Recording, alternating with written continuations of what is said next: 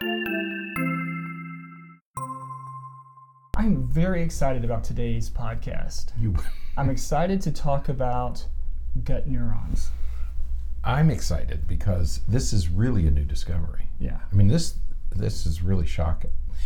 To me, yes, it's shocking. It's shocking. Funny way to talk about science, but this is really an important discovery. Yeah. I mean, this is groundbreaking stuff that these guys are doing. Yeah. It's a woman too. Right. I didn't know that. Well, and I think that we wrote a column this week for the Ledger, and in it we were talking about on the 11th, just a couple of days ago, was Day of the Girl.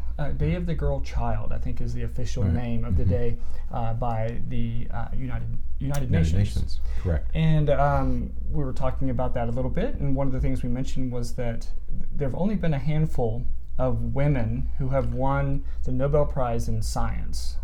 Yeah, and right. In the over 115-year history of the award.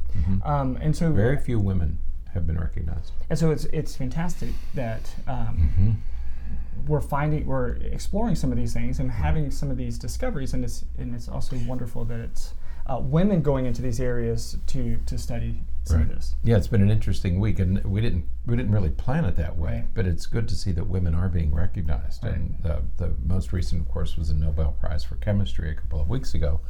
One of the awardees was a woman, and she's actually the fourth.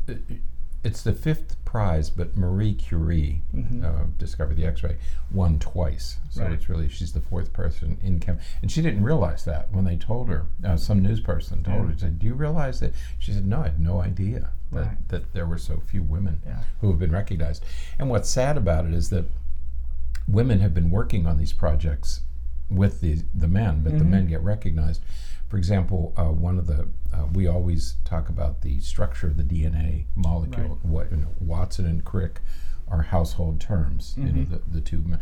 But there was a woman who worked with them. And she, sadly, she died before it was awarded. But she was never recognized. Nobody knows. Barry Brazelton, great pediatrician, fabulous pediatrician, had a TV show years ago, and he developed an infant assessment tool with a woman who never gets recognized for her contribution to it. So it's good to see women being recognized. Absolutely. We're talking about this because the discovery we're talking about today, the head of the research team is a woman researcher at Duke University. Right. Right.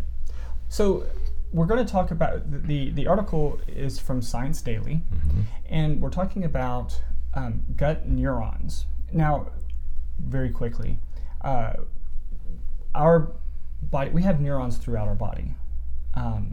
There are different types of neurons.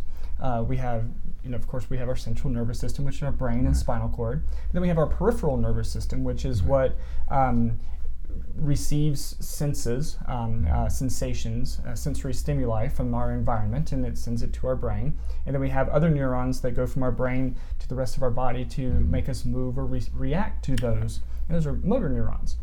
And then, so we have these alternate what's the word I'm looking for? Neural pathways and neural systems in our body that allow everything to function. I know what he's trying to say. Well, we're going to be talking about gut neurons. We were just talking about all these, that this is a wonderful discovery. But I don't want people to think that we're just figuring out that we have neurons in our stomach. No, we have neurons throughout our body. Yeah, but what's interesting about this, most people have heard about the gut-brain connection. Okay, we're getting used to the idea that, there's a gut-brain, my stomach is connected.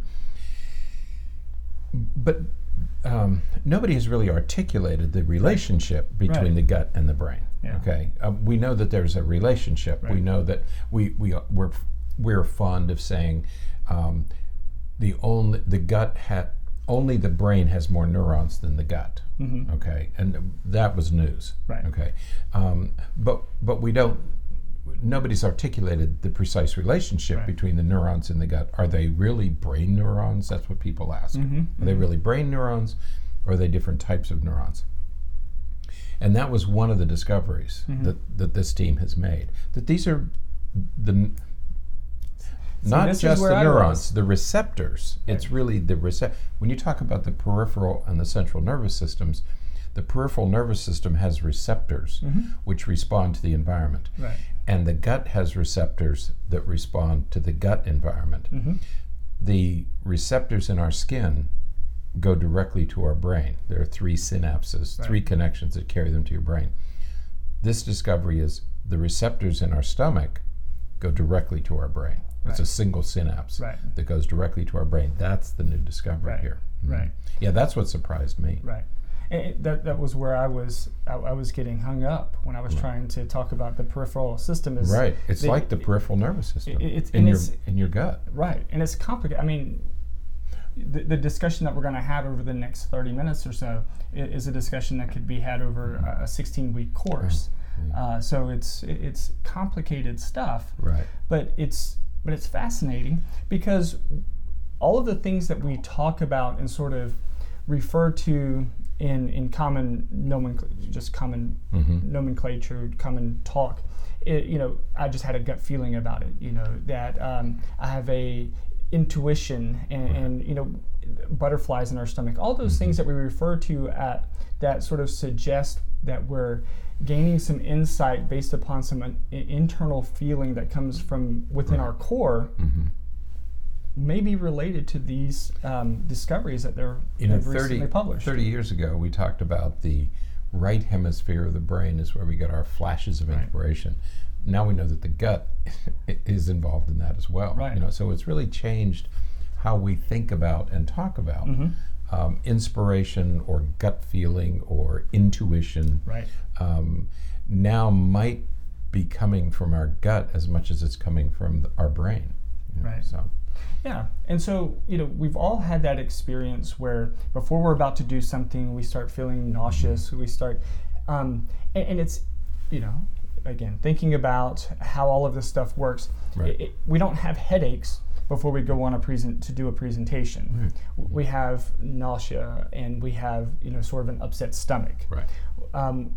When we're excited, when we're really interested in something, again, we don't get anything neurological in our brain that's associated with that stress or excitement or anxiety or whatever it is, but we feel it in our stomach and in our heart. Right. Okay, which is part again of this. In our core, this core. Part of this system. Right. So again, a lot of this is what led to the researchers trying to explore a little bit more about how our gut communicates with our brain and what that connection looks like and how we're informed by those connections. Right. Yeah.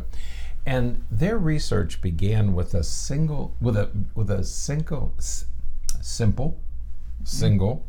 but elegant observation. And that is that the sensory receptors in the stomach looked like the sensory receptors on the tongue and in your nose. Okay. And that's fascinating because we know that taste and flavor is provided to us by our tongue and our nose. The taste buds on your tongue and the sensory receptors in your nose combine to give you flavor. Right. So there are only, 4 basic flavors? Right. Sweet, salt, sugar, sweet, sour, bitter, salt, sugar. Something like that, yeah. Okay. So there are 4 basic tastes on your tongue. But when you combine them with your sense of smell, you can discern hundreds of different flavors. Some people, thousands of different flavors, and they're professional tasters. And that's why you can't taste food well when you have a cold, because you're denying the taste buds, the aromas that create taste. But that's what these researchers first noticed, is that, man, look at these things. They look just like the tongue and the nose, So I wonder, and we know that the tongue and the nose are connected directly to the brain. Right. And they said, I wonder if these are connected directly to the brain. Okay. Lo and behold. Sure enough.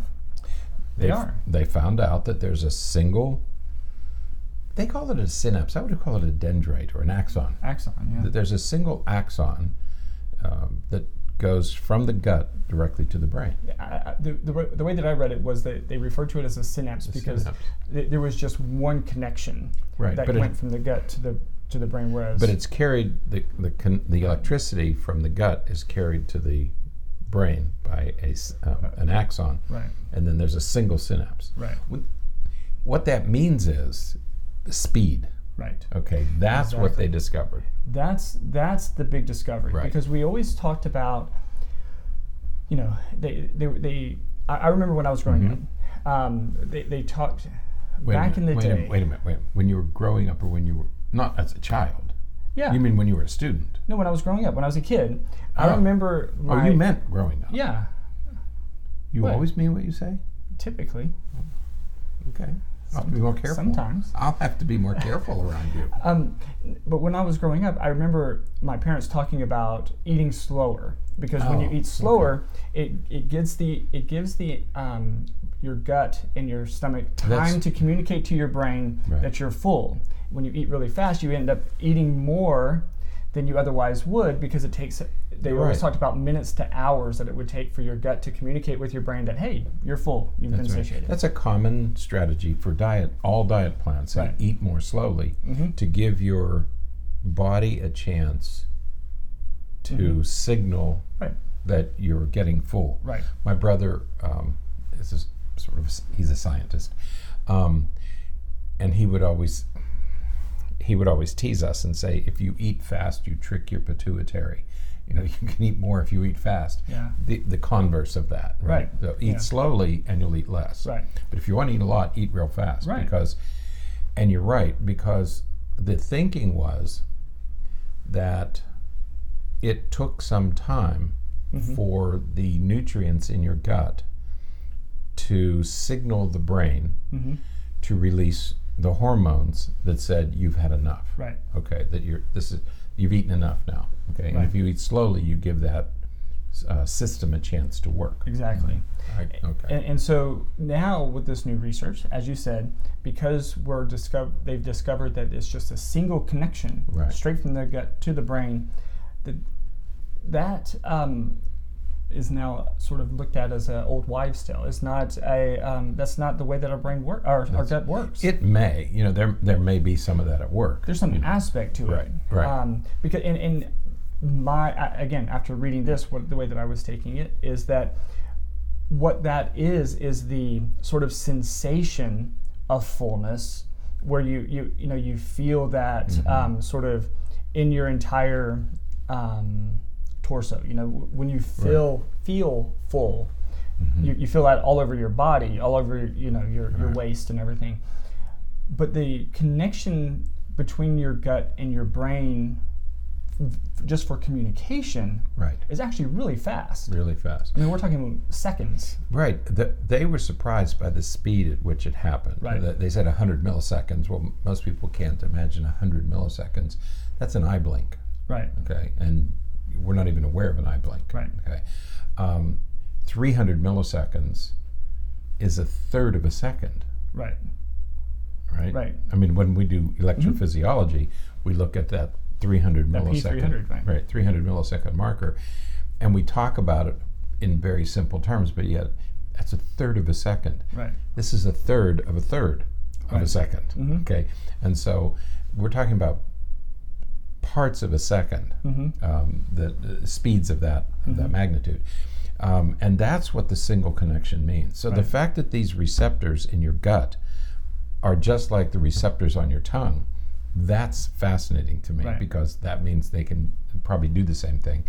And this single connection, the speed at which this is occurring was mind-boggling to me. Right. What a fabulous discovery. Absolutely. Oh my gosh. And so we think about if we think about this from a experience perspective, how many times have you been in a situation that suddenly felt uneasy? Suddenly felt you just this feeling of unease for no apparent reason. Exactly. Okay. You didn't see anything. You didn't hear anything. All of your typical senses didn't trigger anything. Right. But you just had, again, just using the word, this gut feeling that something wasn't right. Right. that's what we're talking about with these gut neurons. That's the communication that we're really referring to. They're reacting to something. They're reacting just like your tongue reacts to taste, or your fingers react to touch. Your gut is reacting, right, just like your skin does. Right. Okay. Yeah. So they published this article, right, this research in Science, which means it was peer reviewed. Right. Which also is pretty impressive. Impressive. Because to get into science is that's high level science. Yeah. Science is high level. Yeah. It's a journal with a good reputation. Yeah. So this isn't garage band stuff. This is the real thing. Yeah.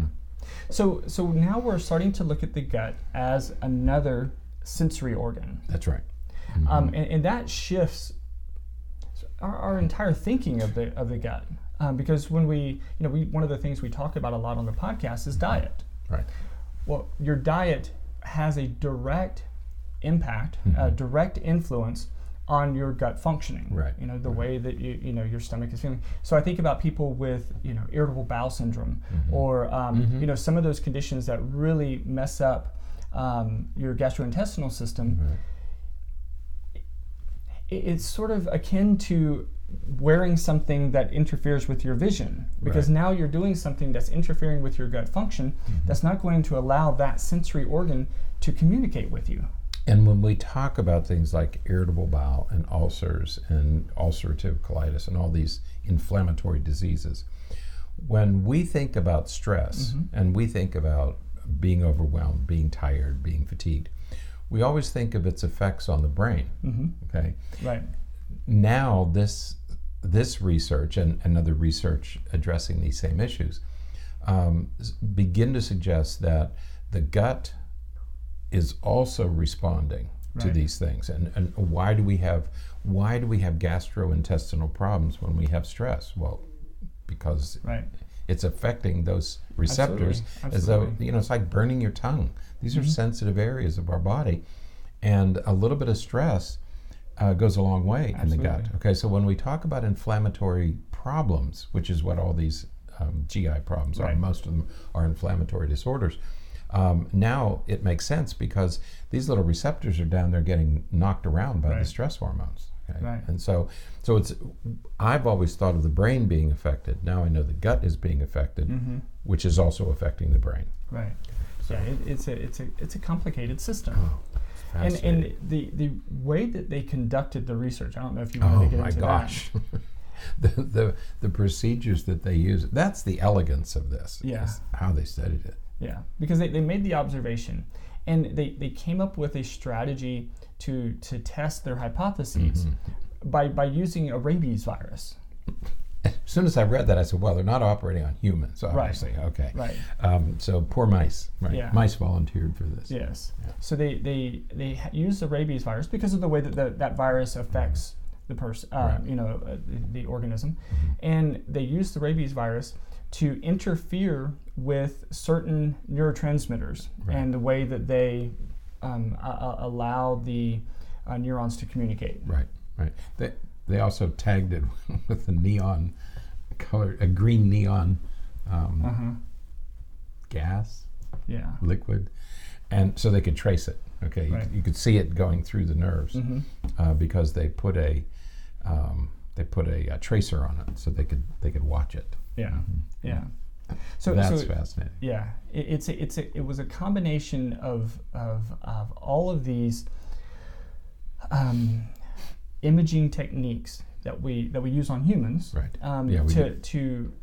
to trace and to follow the pathways of sugar and oxygen and the particular neurotransmitters that we're interested in. They were really interested in glutamate, which is the primary excitatory neurotransmitter.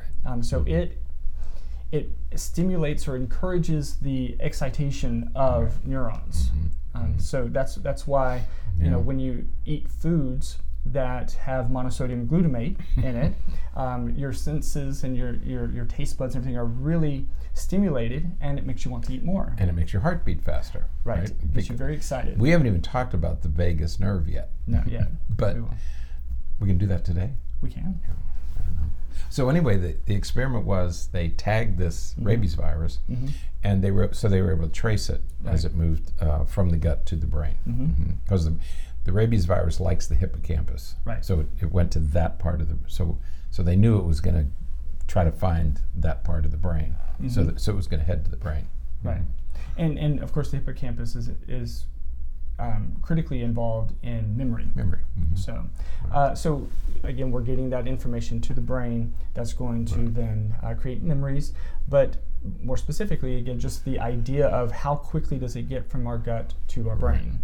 And we study mice and rats because despite some significant differences between our relative brains, there are a lot of similarities. They're remarkably similar.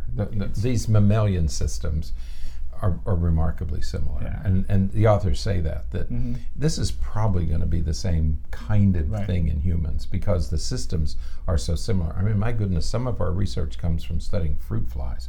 Well, if fruit flies apply, certainly mammals apply. The brain of a human is indistinguishable from the brain of a chimpanzee or some of the old world monkeys. I mean, that we have all the same structures. There's only about a 3% difference. Right. So, and most of those differences is with the neocortex, the wrinkly part. All the underlying structures and everything are almost they're identical. all the same. Yeah. When we did when we studied it years ago, we just used monkey brains because they had exactly the same. They were smaller, but had the same anatomy. Right. So it is with the digestive system that this is probably going to hold with humans as well as it does with mice. Right. Plus, mice are available. We use them because they're available. We breed them for this. Right. They're bred for research purposes. Right. They arrive in a box like a big carton of eggs. You know, each one has a little chamber. You know, and they're well cared for. They're well cared for and then we give them rabies and. And we look at their brains. I hope my daughter's not listening to this. She'll never speak to us again. Well, as long as it's not, she would be okay if we use frogs. Oh, she'd be happy that we'd be dealing with the frog population in the country. No, but this is really groundbreaking research that people really should know about. It changed my thinking completely. It was just astonishing to see the receptor sites, because receptor sites are something that you and I talk about, teach about. It's how drugs work, it's how hormones and neurochemicals work in our brain.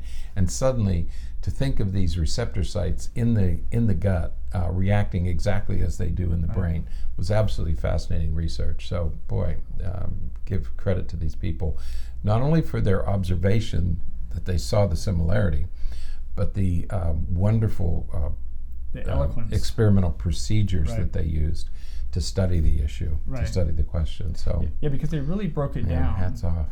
To go from just looking at what happens with a sugar mix to what happens when we do something to affect glutamate and so on. So it really is fascinating.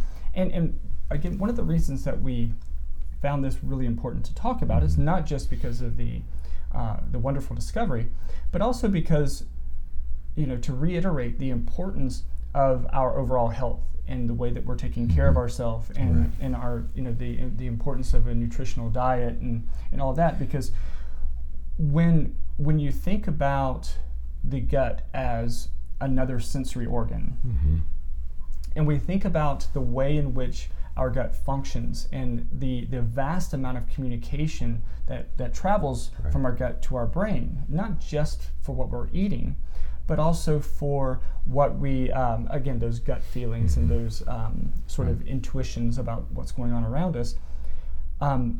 When our gut is unhealthy, we're losing a significant source of information about our environment. Yeah, you're sacrificing. Because you say, well, what are the practical implications of this? And as I was reading this and this morning as we're talking about it, I'm thinking that we care for our brain so carefully. We don't want to do it. We sleep and we do this and we care for our brain. We abuse our gut. I mean, the foods that we eat and the additives that we're putting in, and think of what you're dumping into your gut every day, right? This is a delicate system that we're talking about, and it's easy to upset it. And we're seeing diabetes and irritable bowel and all these other digestive system disorders that are related to stress and abuse. Right. So, man, the take-home message here, I think, would be gentle on your gut, or at least as gentle as you are with your tongue. Right. It's the same basic anatomy. Yeah, and perhaps the last major point that we wanted to make is the idea that, or is the other observation from some other research that suggests that we have just as many, if not more, neurotransmitters in our gut as we do in our brain, especially serotonin. All right, and so once again, that delicate balance that we need to maintain in our gut influences the presence of those neurotransmitters, and we all know that when we experience significant increases or decreases in certain neurotransmitters, we tend to be at risk for various mental health conditions. Serotonin is often implicated in depression and anxiety and some of those other sort of emotional-based internalizing disorders. And so when we're not taking care of our gut, it again makes sense that some of that communication may contribute to some of the depressive feelings that we feel at times. It certainly relates to when we're depressed or when we're down, when we eat certain foods, it kind of lifts our mood temporarily. It encourages the production and the transmission of some of those neurotransmitters, and it communicates directly with our brain very, very quickly, making us feel a little bit better, albeit temporarily. Right. How many years have we talked about emotional eating? Absolutely. You get sad and depressed, you want donuts and cookies and that sort of all those simple carbs. Soft, simple carbohydrates. So, yeah, there are tryptophan in turkey. We all know that connection where turkey is high in tryptophan, or warming milk releases tryptophan. And tryptophan is the precursor, the essential amino acid necessary for serotonin. So you create serotonin, that's what makes you sleepy. So we've kind of had little hints of this connection, but to have this much direct evidence. And the evidence of the speed. The speed, right. And that's the big thing. This direct connection was fascinating. Absolutely. So check out this study. We're gonna work to talk more about some of the implications of this, especially as it relates to how we're eating and how we're taking care of our gut. Because you got to be careful. I'm on a couple of different listservs related to health and nutrition and things like that. And gut health is. It is the topic of discussion almost every day. I'm going to be going to a meeting today, and one of the things on the agenda is nutrition is medicine. Food is medicine. Okay, and so there's a nutritionist who's going to be a dietitian/nutritionist who's going to be there talking about using food as medicine. So like our friend Leslie Korn. Been fabulous addition. Absolutely. To this discussion. So definitely. Very good stuff. All right. Well, that's it for today then. Until next time. That's it for this week. I know. This is Friday. It's another week. Or Saturday. It's Saturday, right? So you're losing a day. You've had a very busy week. My goodness. So you lost a day or two. It's okay. At least. You know that? No, never. Oh, I was watching a TV commercial 2 days in a row. See? No. It's for the Apple. It's for the Apple phone, the new iPhone, and the girl creates. She said she's created a way of adding more time. Yeah. The 13. Yeah. It's the beta version. Yeah. Cecil. Okay, so you lost it. You needed that kind of a clock. This week. Just to have the extra time. You need a few extra hours. Yeah. Right. Okay. All right. Until next time. Stay happy. Stay healthy. And forget to be afraid.